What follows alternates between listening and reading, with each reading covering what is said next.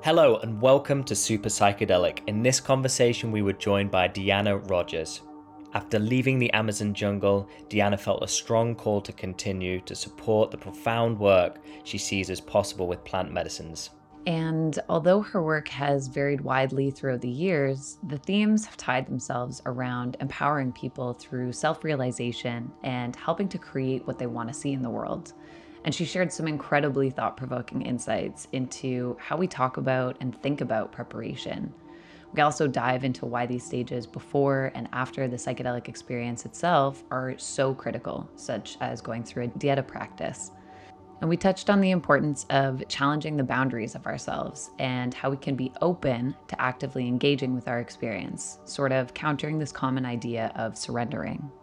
She helps people both prepare before working with these plant medicines and integrate their experiences into their everyday life afterward, and sees herself as a bridge keeper between these ancient medicine systems and the Western context. It was a fascinating conversation. We really enjoyed it, and we hope you do too. Now we bring you Deanna Rogers.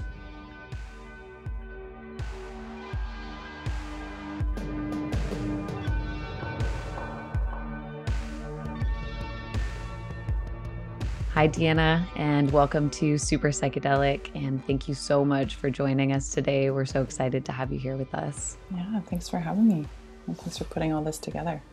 Deanna, you've taken part in some amazing work with psychedelic integration through your time at the Temple of the Way of Light in Peru, working alongside Gabor Maté and many other experiences, which we'll hopefully get into. We wanted to begin the conversation around how you came into a relationship with psychedelics. Yeah, I think I was initially more of a plant medicine person than psychedelics. But basically what happened was I put an intention out there for myself of just wanting a more authentic spirituality. I grew up in a Christian home and something never felt quite right, but I had this kind of, I'd always say I had like a depth in terms of being curious around spirituality, but just I never found the right fit growing up where I grew up. I'd say a few months later, ayahuasca came across my path, and that was about 12 years ago now. Yeah, my partner at the time said, "Hey, there's this thing. Do you want to come?" He worked with it before, and that's kind of what basically introduced me to this world.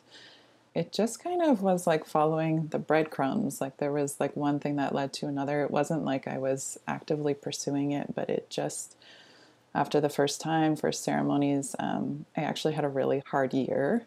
And so I did 3 ceremonies. I had a very hard year, which taught me a lot about integration and the necessary attention that it needs. And I went back to that plant again, or the combination of those 2 plants again, a year later. And then slowly things just kind of happened, and I had a lot of these really reoccurring dreams. I was at the end of a contract with the university I was working for in Vancouver at the time, and eventually those dreams were telling me to go to Peru. I went once, I came back, and then I eventually went down to the Temple of the Way of Light, and I applied for their work exchange program. I just thought, why not? I guess all these dreams are coming, and so it definitely felt like a calling, and I thought I was going to stay for 3 months. I ended up there for 4 years, and then I've been back in Canada now for 4 years.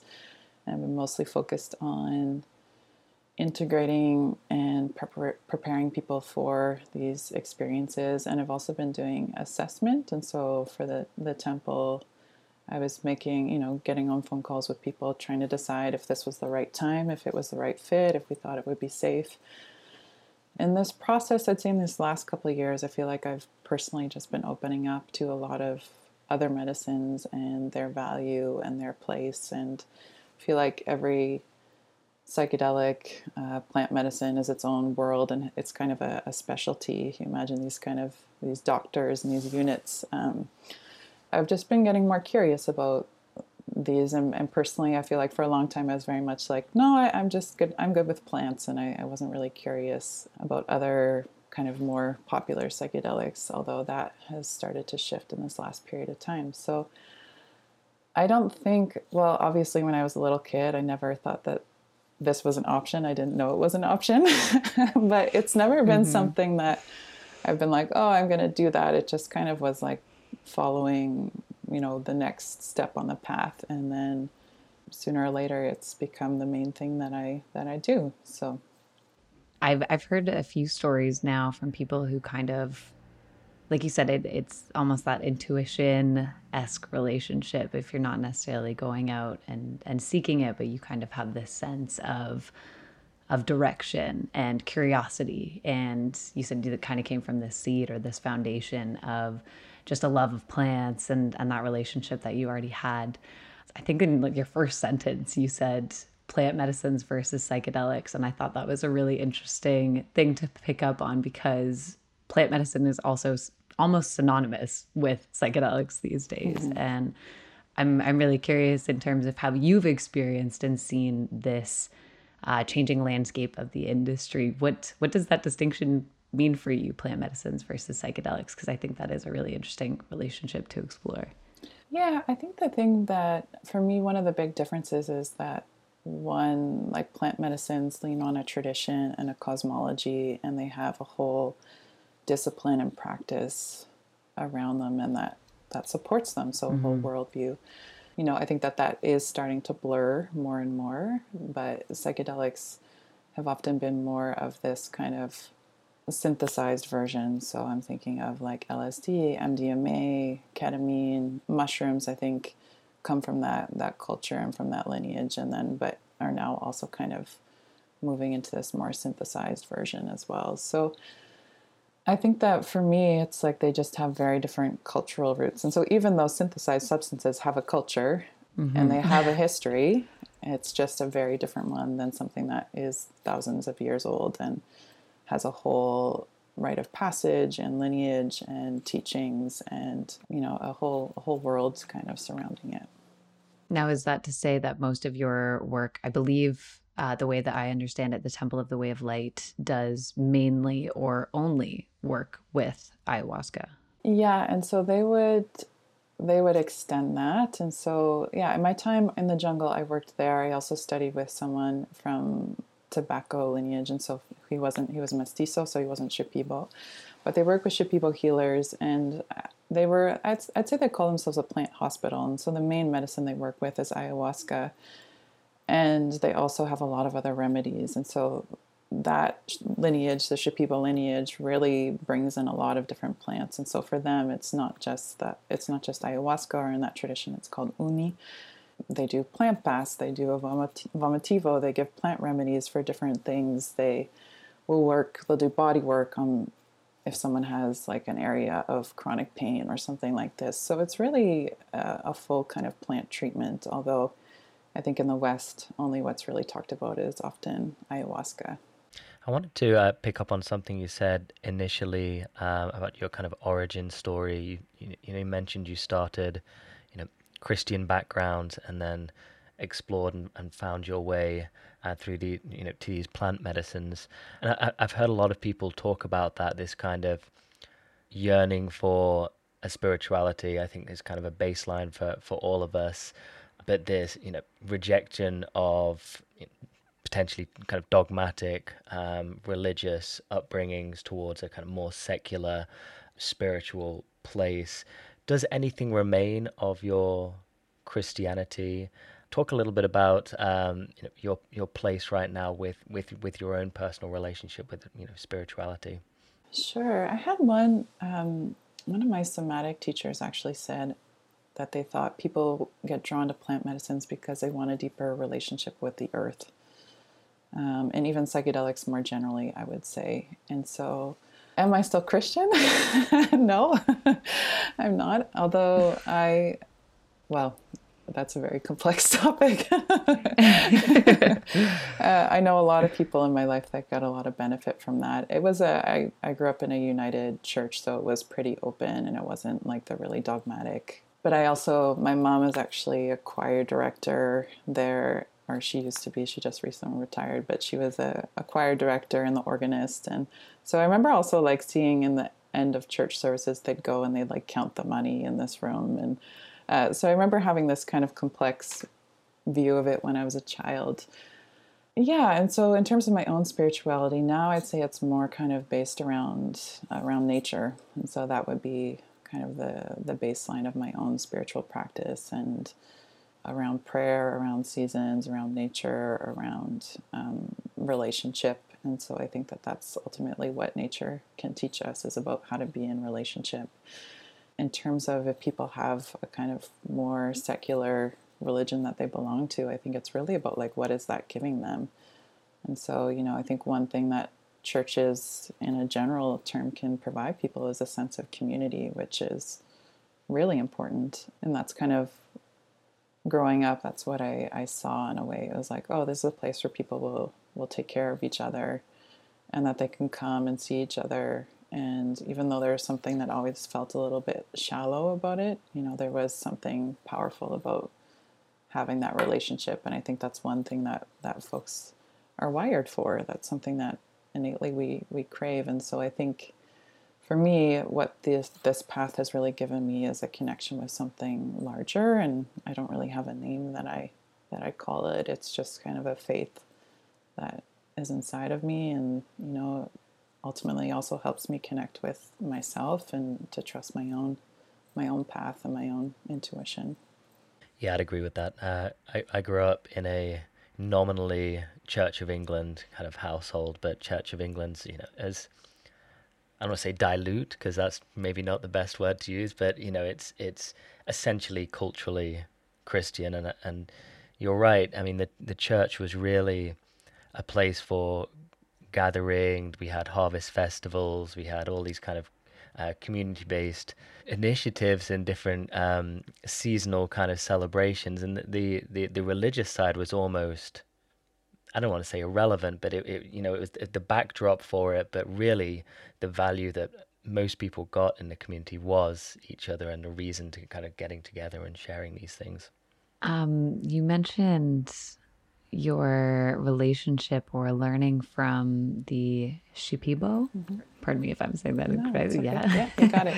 From those teachings. And we mentioned before this, we just had our conversation with Dennis McKenna, and a lot of that conversation centralized around how we bring in those various teachings and indigenous wisdom into these new paradigms around psychedelic medicine, and what that means for this kind of dismantling or reintegration or reframing of our cultural spiritual context. And just hearing your story, is that something that played a big part in that for your experience, where you are now being able to look a little bit differently at your relationship with nature or spiritual whatnot, like having that time in Peru in the Amazon with the Shipibo people? Were there a few main takeaways or teachings that really influenced where you stand now? Yeah, there was a lot. Loaded question. Like, Everything. yeah, it really opened up my worldview in a big way. And I think one of the biggest things is that I previously mentioned is just like this idea about being in relationship. And so I remember even like one of the maestras, one of the healers that worked there, she would go and harvest a plant, and then she would fast until noon on the day she would harvest that plant. And there's a whole practice around how you're in relationship. The plants will speak to them. This is kind of the worldview that they're operating under. I think one of the biggest things too is this idea that there's a practice around it. And so one of the things I think the psychedelic, when I'm going to talk about that, like the Western kind of movement that's happening now, is the idea of preparation. And so taking the time to prepare, I would see people that would have drastic improvements in whatever it was that they were working on just by going through the preparation process of like cleaning up their diet, limiting their social media, of limiting their TV. And so I think there's something about kind of that reverence and that commitment, and also really like sometimes for people that's a lot of work, even just to do that preparation of really taking that seriously. And so I think there's something that it kind of asks you to actively participate in, where I think sometimes there can be oh, I'm not feeling good, I'm going to go get that thing. And there's not kind of this, again, you mentioned, Erin, this idea of like this ecosystem around it. Yeah, while I was there, I did a lot of traditional study of dieta, and so that's kind of learning and working with plants, and that's impacted me greatly. And so, like, just allowed different parts of myself to open up that were shut down for various reasons throughout my life. One of the teachings that I really find very helpful in this modern context is like they would talk a lot about this idea of connecting people with their path versus this idea of purpose, which I feel like in the Western context is very much about like a job or a thing that you do. And once you do that thing, life will be good. A And destination. yeah, exactly. And that people never really get to, or often don't get to. And this idea of a path is like, how do you connect with that kind of an instinct, connect with yourself, open up your sensitivity and your kind of, and also your boundaries of what's good for you, and to live by that day to day and trust that that's going to take you to where you need to go. And it's a very, very different worldview. And so, yeah, I mean, in terms of my time there and the teachings there, it was a lot. It was really a huge reverence also for the discipline it takes to hold that medicine in a good way. People sometimes start the process of preparing when they're kids into teenagers, or, some people will start later in life as well. But it takes a lot of commitment, a lot of work, and a real intimacy in knowing the plant that you're serving. And so I think everyone that I've probably worked with has been to the edges of where that plant will take their personality, and then also to the other worlds that particular plant can provide and open. And so another thing around that was very helpful was this idea of that they really like, it's a lot about apprenticeship in certain ways. And so one of your main teacher is the plants, but then you also have someone there to guide you. And then you also have the added element of isolation. And so really getting to know yourself outside of all of the distractions, and to really, again, cultivate that practice and that discipline. So that's a very big question, but those are a few things that come up. Yeah, I had a bit of a similar experience when I took some time also around Latin America. I was studying permaculture, I was working on farms, and I had that kind of diligent experience of growing something and being in a relationship with the thing that you're about to consume, to put into your body, and what it means to cultivate that on multiple levels, pardon the pun, but cultivating that and in multiple ways. And I think it's such a special thing to get to take part in that slows you down, makes you, like you said, that reverence that you truly get to appreciate for the process of engaging with something that is going to change your consciousness, is going to upset your reality, upend, make you question all these things, like big questions there. So one thing that you mentioned about mentorship, and something that we've thought is a really interesting point to get your take on, because you've done this guide work, you've worked with so many facilitators in different spaces and all of that. For you, probably receiving mentorship and now kind of being a mentor in various ways, we have these distinctions in the Western world of trip sitters and guides, and there's kind of all of these like different things that you can be that help people and guide them through these experiences and these circumstances. For you, how do you see those different relationships as somebody who is engaging with this process and somebody looking to engage supporting that for somebody else?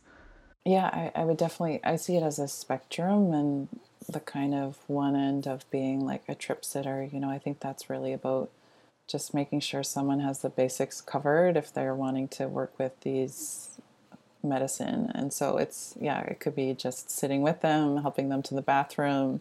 If they're going to vomit, make sure they get a bucket, like, or getting them water, checking on them. It's just kind of these simple, like, safety, basic needs. So I think that can be one end, and that can be really helpful and really supportive, and just to kind of be there with someone.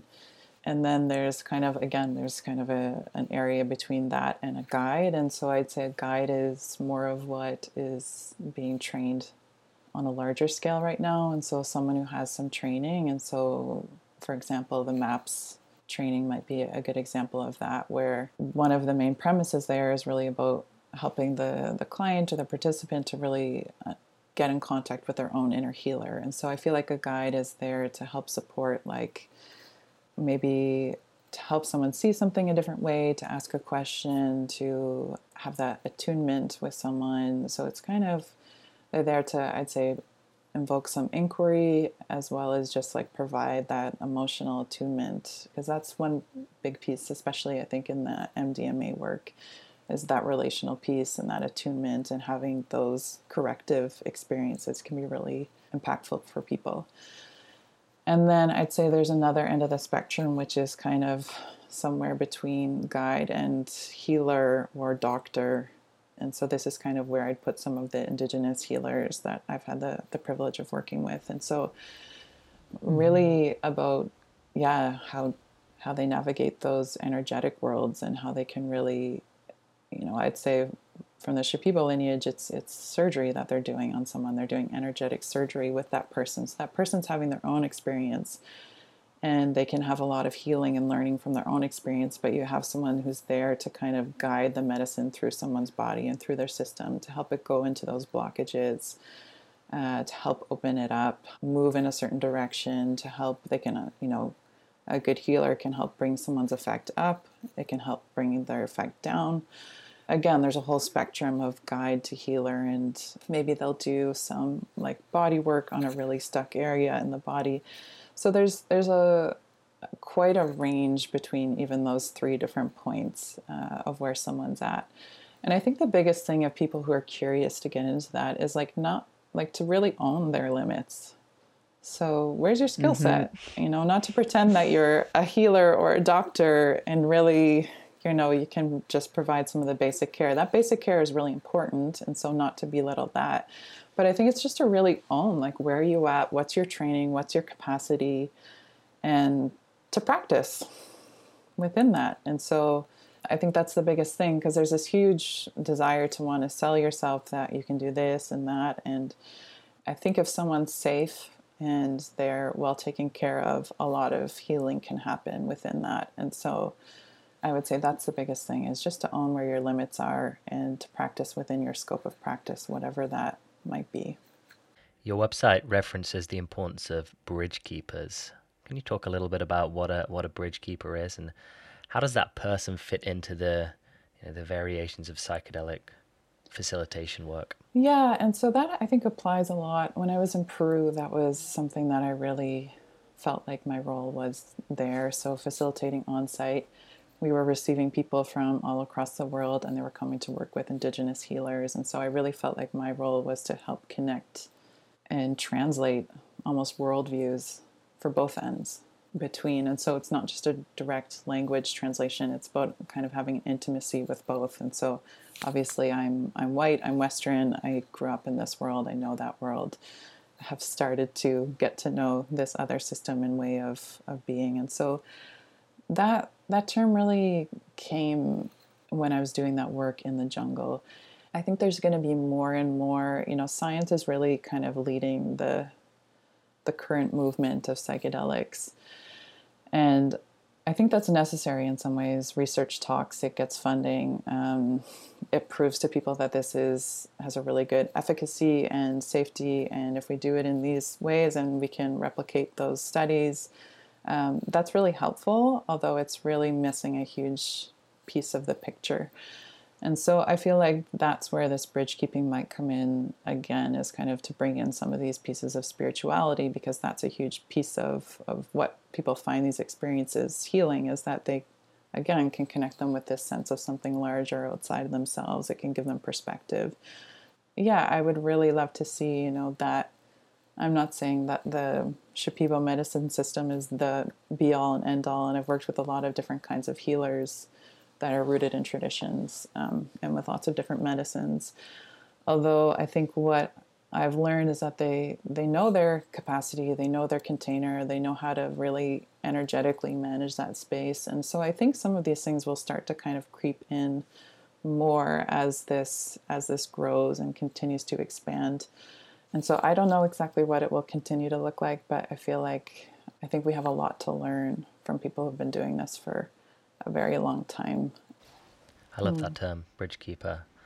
When we had Dennis on, we went in a little bit about how do we leverage ancient wisdoms and integrate them into Western modalities of care in a sustainable way, in a scalable way, because we want more people to have access to this stuff, but in a way that's that builds in reciprocity with these communities that stewarded that knowledge. I wonder whether you have any opinions on how you think we can integrate this wisdom effectively into the West. Yeah, I think that's another giant and also delicate question, because we're also dealing with a past of colonization. I think reciprocity is the huge the operating term, as there. Dennis called it. Yeah. Okay, great. Thanks, Dennis. Yeah, he named it. He was like, that's the word everybody's using. It's a good one. Yeah, and that's one thing that's embedded into these cultures in a lot of ways, is this concept of reciprocity, and again coming into this idea of being in good relationship. And so there are some different voices, I think, in this scene right now that are advocating for this. Biela Bache is one. She's an amazing anthropologist, and she does a lot of research as well, and so I feel like she does a really good job of saying, here's what other people from different perspectives and point of view that have relationship to those traditions are saying. And so I think that that's a really good thing. I have a current desire of facilitating retreats. I don't know when this will happen, but facilitating retreats for people who are curious about this work and stepping into this work to go and learn from indigenous healers. And so bringing people to the jungle or to Mexico or different areas where they can have some of the direct experience themselves to learn a different way and to kind of have that embodied experience of what it means to have that depth of container. In terms of some of the teachings that come, I think it's about also inviting people to the north in terms of providing some of that training. What could it be like if MAPS integrated a module into their teaching that was taught by someone who was indigenous? There's also lots of people in North America that have different medicine traditions that are indigenous to these lands as well. So I think that would be, opening up for different perspectives and different voices to be involved in some of the curriculum that's being taught, but, paying them well for their time. One of my friends, Tanya Kimonen, she works and lives in Peru, and, she really advocates that you can't separate the culture from the medicine. And so, finding different ways that you can also support initiatives that happen there that are helping to preserve the culture and traditions there, even if it doesn't directly impact you. It's a way of also saying, okay, I get that this is part of this larger picture, and what are the ways that I can support that? And, some people have time they can donate, some people have resources they can donate. There's a lot of different ways that you can contribute. I think the key thing again is just that there is a relationship there. Again, so science is leading this. I think spirituality is going to be the next thing that kind of really integrates into the conversation. And so maybe that's a place where that voice is highlighted more and there is more teachings. Mm-hmm. Yeah, I feel like it's an interesting, sensitive topic, like you say. And one thing that we discussed previously was exactly like you were saying, this kind of idea of, was it like psychedelic tourism, I think was the word that was used. All these people from North America venturing down to places like Latin America because it is so, profound in the culture. Obviously, depending where you go, there's different exposures to different practices and things like that. But an interesting framework would be how we bring that back. Home, and how we actually integrate that into a modern Western context. And I think the more we're able to bring the idea of retreats home is a way that we look at sustainability as well. We're not necessarily going into these communities, and we're bringing that knowledge together in a way that's a bit more sustainable, or we're able to see the experience in the context. Some people go down to Latin America, they experience it there, but now, as you said, if we have medicine teachers and healers coming up here to take part in teaching and education, obviously there's again another nuance in there, but being able to kind of walk in each other's context a little bit and help be those bridges that you said, being those bridge keepers in different ways. Is there a process that you would see or that you would want to help foster in your own coaching in this retreat center that you're discussing? Like, what do you have a system that you might want to put in place? Maybe that's too far down the line asking that, but just you have that kind of bridge way about you as well. Are there ways that you've thought about how you would want to approach bringing that framework or paradigm to reality? I feel like it happens in small ways through like some of the workshops I lead. And in terms of, I guess, like one of the biggest things is also just around like legalities. So a lot of the medicines that people are serving aren't legal in North America or Europe, or a lot of these areas where these movements are happening on a larger scale. Mm-hmm. I think also like one thing that is about to happen is that there's a group of people that are serving medicine here that want to create a consultation group, and us reached out to a couple of us to lead that. And so I think that that's a good way of people starting to kind of bridge, that have spent time in the tradition, coming back here, trying to bridge that with psychology as well. And so I think it's about, it's really difficult because you can bring people here. I think I would love to see more voices from those traditions supporting the teaching of some of the movements that are happening here. I'd also like to, one of the things that I think is missing for a lot of these trainings, I mean, it's happening more in the ketamine world, but is that people also having their own direct experiences. And so people that are stepping into psychedelic assisted therapy, some of them haven't worked with the medicines that they're sitting with their clients. And so I think this is also something that I really understood from the indigenous tradition is like, yeah, you need to spend a long time, like essentially the equivalent of a practicum. So hundreds and hundreds of hours being with something before you could even attempt to serve it. Someone recently asked me, why don't you serve ayahuasca? You lived in Peru for 4 years. And I said, no, it was never my intention. I went down there. That was never my intention. I wanted to like support and work in different areas and capacities. And I was like, that's a huge responsibility. And it's initiation. It's like you have to go through a lot of different steps. It's not just something you casually give someone.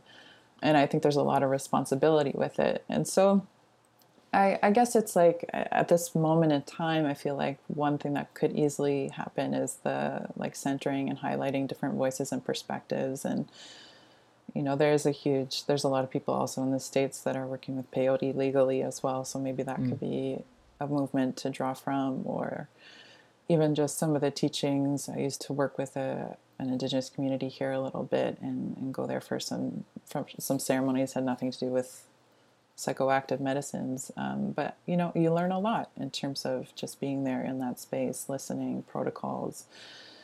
I think more and more of that is something I'd like to see, and then I'd also love to facilitate people that are curious about getting into this to have really deepen that experiential component, because if you're with a client and you're sitting with them and they're on the edges of what they feel like they can handle and be with, like there's something to have that embodied experience that it's going to be okay. And to know that you've seen a lot of people go through this, that you've seen people really like push those edges, be it that they're experiencing rage or fear or are just kind of don't know, really disoriented, or, they're in the depths of their pain and grief, like to know that, okay, to like have your center. And one thing from somatic experiencing is that they talk about this idea of co-regulation. Like if you can stay regulated and in your center and you know that it's probably going to be okay, or know the signs when it's not going to be okay and you need to get help, to find that edge and to really have that be embodied, I think is a huge piece of it. So. I think a lot of big world kind of pictures and hopes for the future and whatnot. But I like that you started bringing in a little bit more of your own personal practice. And I think it'd be great to dive in a little bit more on what that looks like. It's such an exciting field of work. And you've had this exposure and this experience that not nearly as many people have had, to say the least. Yeah, I mean, there's a lot of interest, in careers. People are looking more into certifications. There's certifications coming out all the time for various integration work and whatnot. But from your own experience, it would be great for ourselves and any listeners who are interested. What does the process look like for you? You speak to it very gracefully on your website, and it would be great to hear more about what does it mean to prepare, what does it mean to integrate, to go through that experience together. There's not a lot of integration programs out there, and I think that's for a good reason because it looks really different. And I also think preparation can also look really different for people. And so it's this kind of big topic that I think it takes a lot of different shapes and forms. And in terms of what I do when I prepare with people is to get curious about what's coming up. So you want to do this thing. What's coming up if you say yes to a retreat or you say yes to doing a guided session? There's been a lot of fear. Okay, there's been a lot of it's really about trying to cultivate this active listening is part of it. It's like, okay, how do you start to connect with what's there that's potentially wanting your attention? Because I feel like that's what starts to happen for people. Things start to come up even before the experiences, or even just thinking about the experiences, they have a lot of reactions and responses, and usually those reactions and responses tell them a lot about common habits or way of relating or things that they potentially are wanting to work on. And then another thing is also helping people develop some tools. So, some breathing practices, some navigation practices, some ways to kind of come back to come back to their center can be really, really important things to start to work on before you start to go thinking about things of, even before the preparation, the assessment, like, is this a good time? Are you ready for things to kind of fall apart in your life? There's often a disintegration with these medicines. And sometimes people will just show up. My first time going in, I just showed up. I didn't really know what I was getting into. And I had a really big disintegration process. And so it was a year of things kind of falling apart. And, looking back, I'm really glad that all happened. But in the moment, it was really hard. And I've worked with a lot of clients that have had difficult months, years after, a really big retreat. And so, that was probably not as much from like a single experience, but more from a retreat. And so I think that really also just helping people to make a really informed choice about it. Maybe going and getting some more skills, building out your support network. I think that's a huge part of the assessment, and then that can also lead into preparation. One thing I like to do is to talk really frankly with people about their expectations. And so people often come in and I'm like, they said, oh, I don't have any expectations. I'm like, bullshit. Maybe you should. Well, you do. I think most people do. I'm like, okay, well, if you imagine yourself at the end of the retreat, how do you think you'll feel? And then they have a list. New I'm like, person. okay, there's your expectations. And starting to kind of really tease those apart and really, I think helping them to set an intention, but that can really open you. Like one of my teachers from many years ago said, when you set an intention, it can open you up to a field of possibility. And so to help kind of work on some of these intentions, to help people try and actually practice it in their life before they go to the experience and see what starts to come up already. How can you bump up against those edges of yourself personally? So that's kind of some of the preparation work. And then with integration, I think it's this ongoing listening practice. Well, what came up? What are the main themes? What are the teachings? How does that show up in your life? What does that look like? What are one thing I appreciate about my time in Peru is that they talked about this idea of tests. And so you go and you have these experiences and then you get tested afterwards. You had an experience, the big thing that came up was the power of your voice and how you often hide. And then you go home and there's a difficult conversation that appears a week later and you don't want to say anything. And so it's like, okay, well, let's talk about that. Let's unpack that. And so I think a big thing is really just helping people get clear on what it is that came up for them. How does that look in their life? And how do they kind of keep some practice around it? And then that often will open up a whole host of other things. And so maybe that will start to go into some of their personal narratives, some of their history. Maybe that needs a little bit of attention. And it can also, yeah, start to shift things in their lives. Usually people that do this work, they'll have a lot of changes in their life in terms of relationships, what they want to be creating, what they want to be doing. So things start to change, and that can be really scary for people. And so just to kind of talk people through that process and support them in that and help them, that's one of the ways I like to do this, is to really help them also get clarity from themselves. And so that kind of inquiry to me is helping them see their own answers. And so it's really easy to tell someone what you see or what you think or give advice, but really helping them to guide some of their own inner intelligence is really important.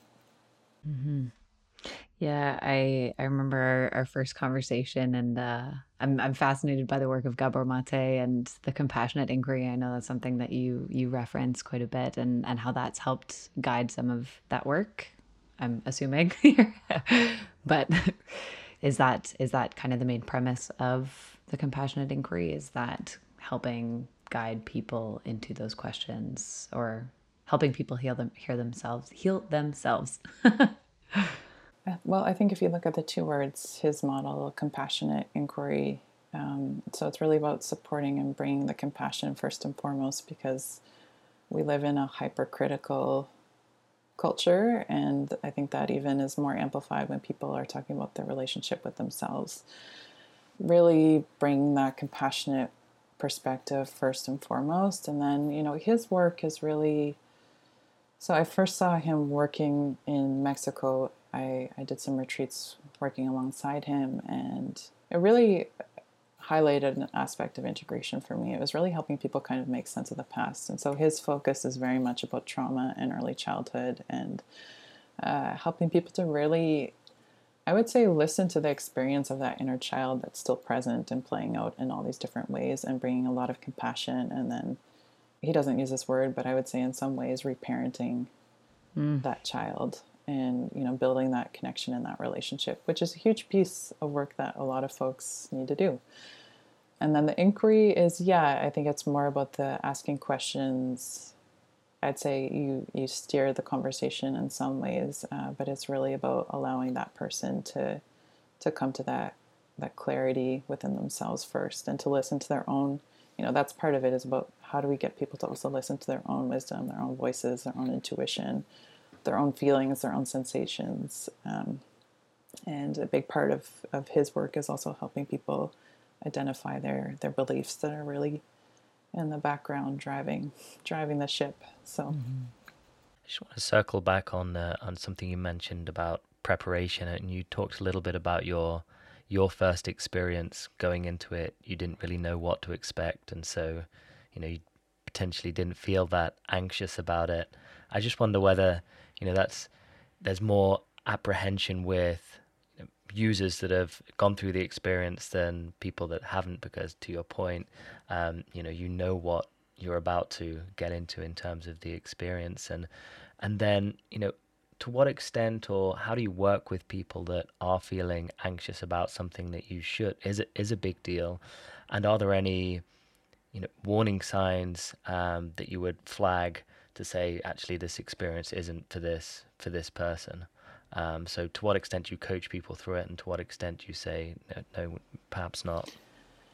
yeah, and so there's a whole list of psychological and medical conditions that I think make this work not really safe for certain folks or within a certain context. So I think there's I just want to name that. Yeah, I it's funny. I guess I didn't have a lot of preparation, and I dove in, and here I am many years later, and I'm okay. As I think a lot of people stumble into it, right?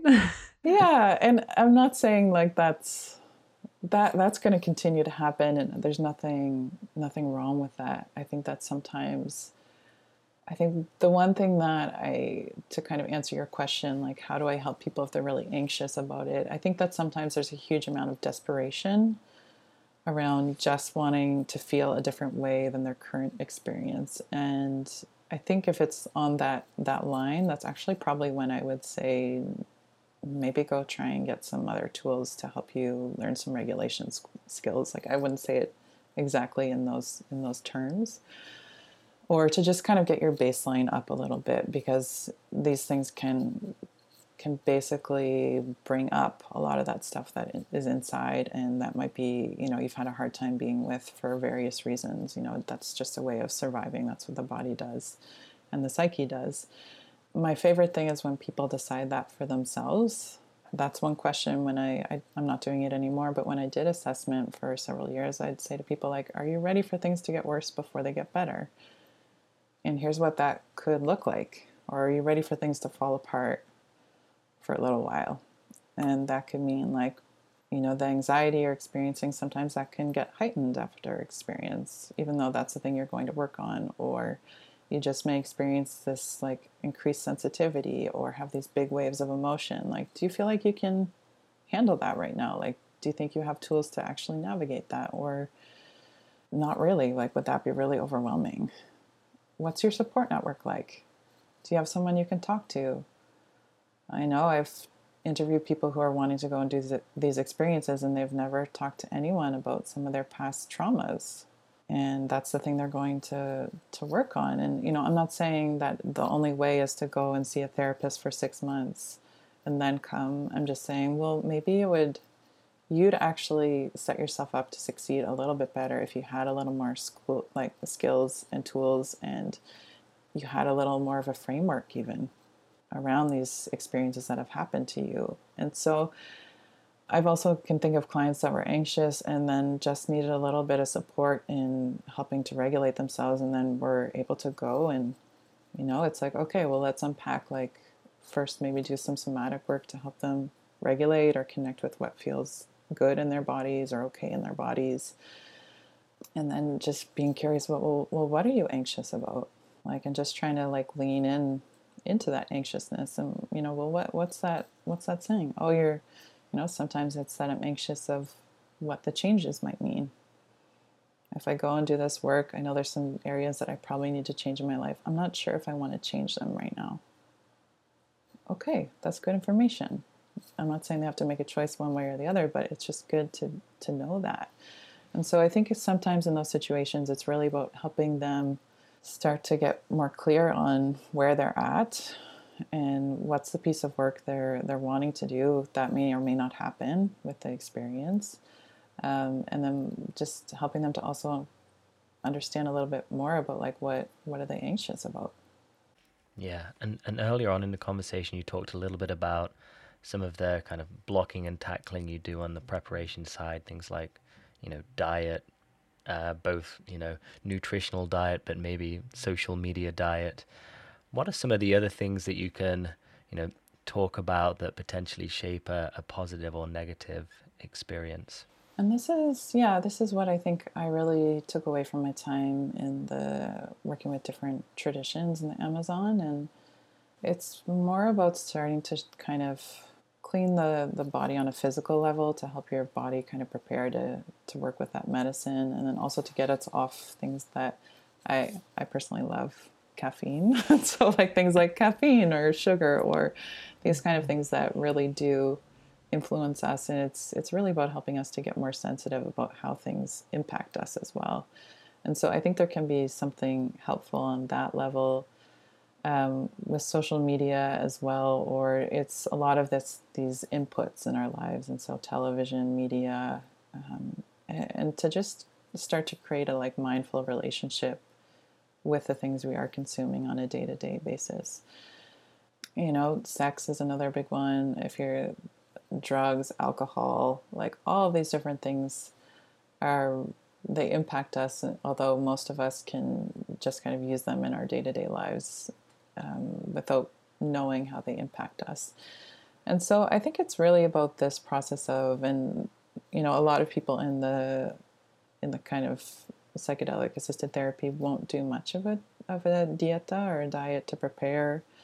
But I think even if you're working with other substances, I think that can be helpful just to help start to build that connection, to increase that sensitivity. Also, if you start limiting food, that can bring up a lot of things for people. If you start to cut out caffeine or alcohol, that can start to bring up a lot of things for people. And so I think it's really about this process of, stirring some things up and then also trying to put the attention inwards instead of to all these different things externally that we reach for. Typically, how long does that begin in advance of the experience? And so in a traditional setting, it's really depends on a lot of times the lineages are related with family, and so they have different family standards, and so they'll also do a post kind of limitation of what you can consume as well. And I think good practice if you're doing like a longer retreat is about like 2 weeks beforehand.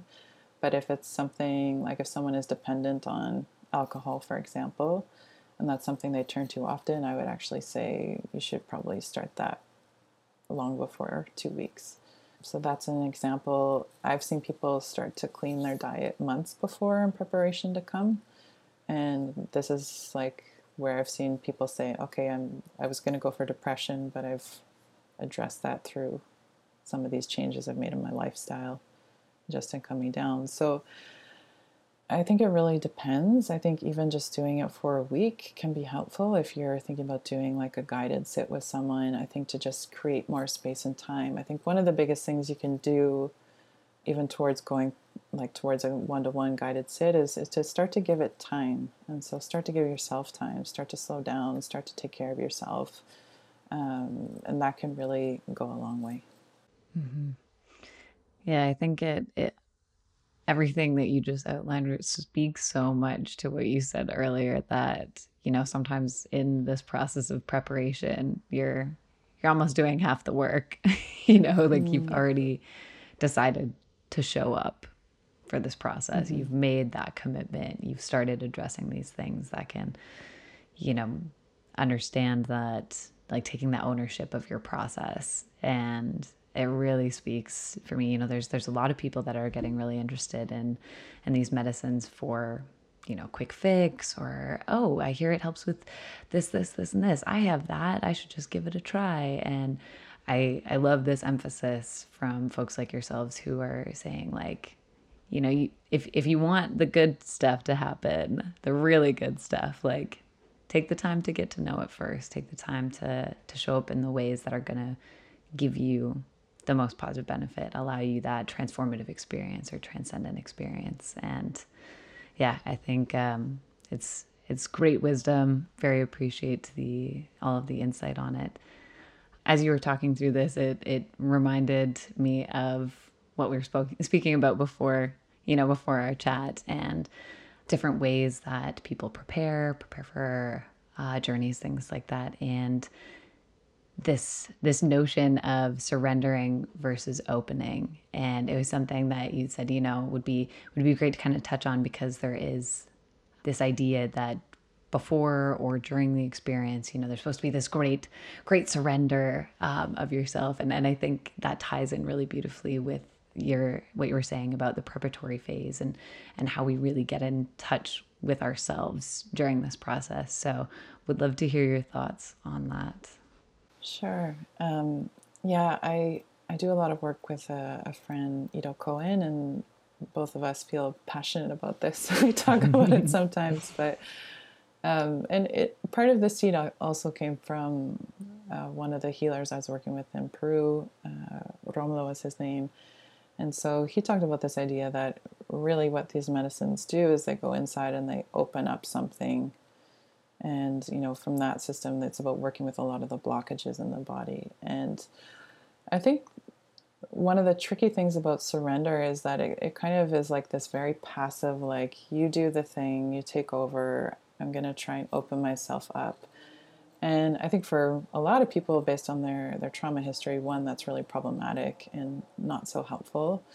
And one of the most consistent advice, I would say across different traditions of people kind of working in ceremonies that I've heard, is about concentrating, about participating. It's really about like trying to find your center, which is to me is like more of like an active concentration than this like let go, let the thing do its magic. And something, there can be a moment where it's helpful to just like relax and try and let go of expectation or trying to control it.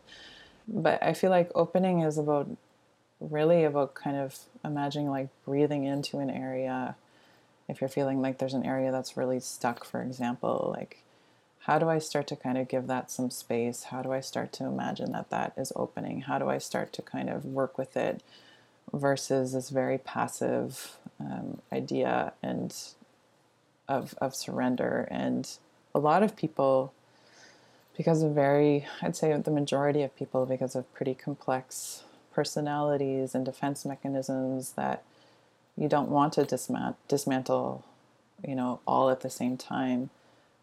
Surrender is not even realistic, I would say, for most people. But I feel like there's a big shift. It's like, okay, well, I don't want to surrender to this fear I've been carrying around for 30 something years, but maybe I can try and open it a little bit.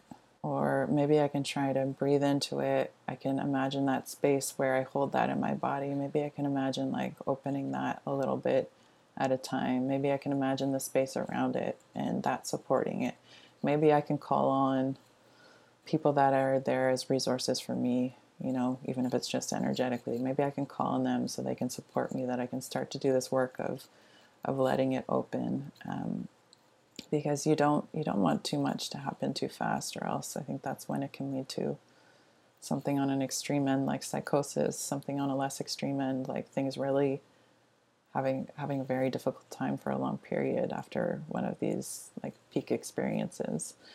I feel like there's something about opening to something that invites like that participation, that invites that internal knowledge, and also doesn't provoke this kind of disassociative quality of letting the medicines do their work. And sometimes that will work, and sometimes that will happen.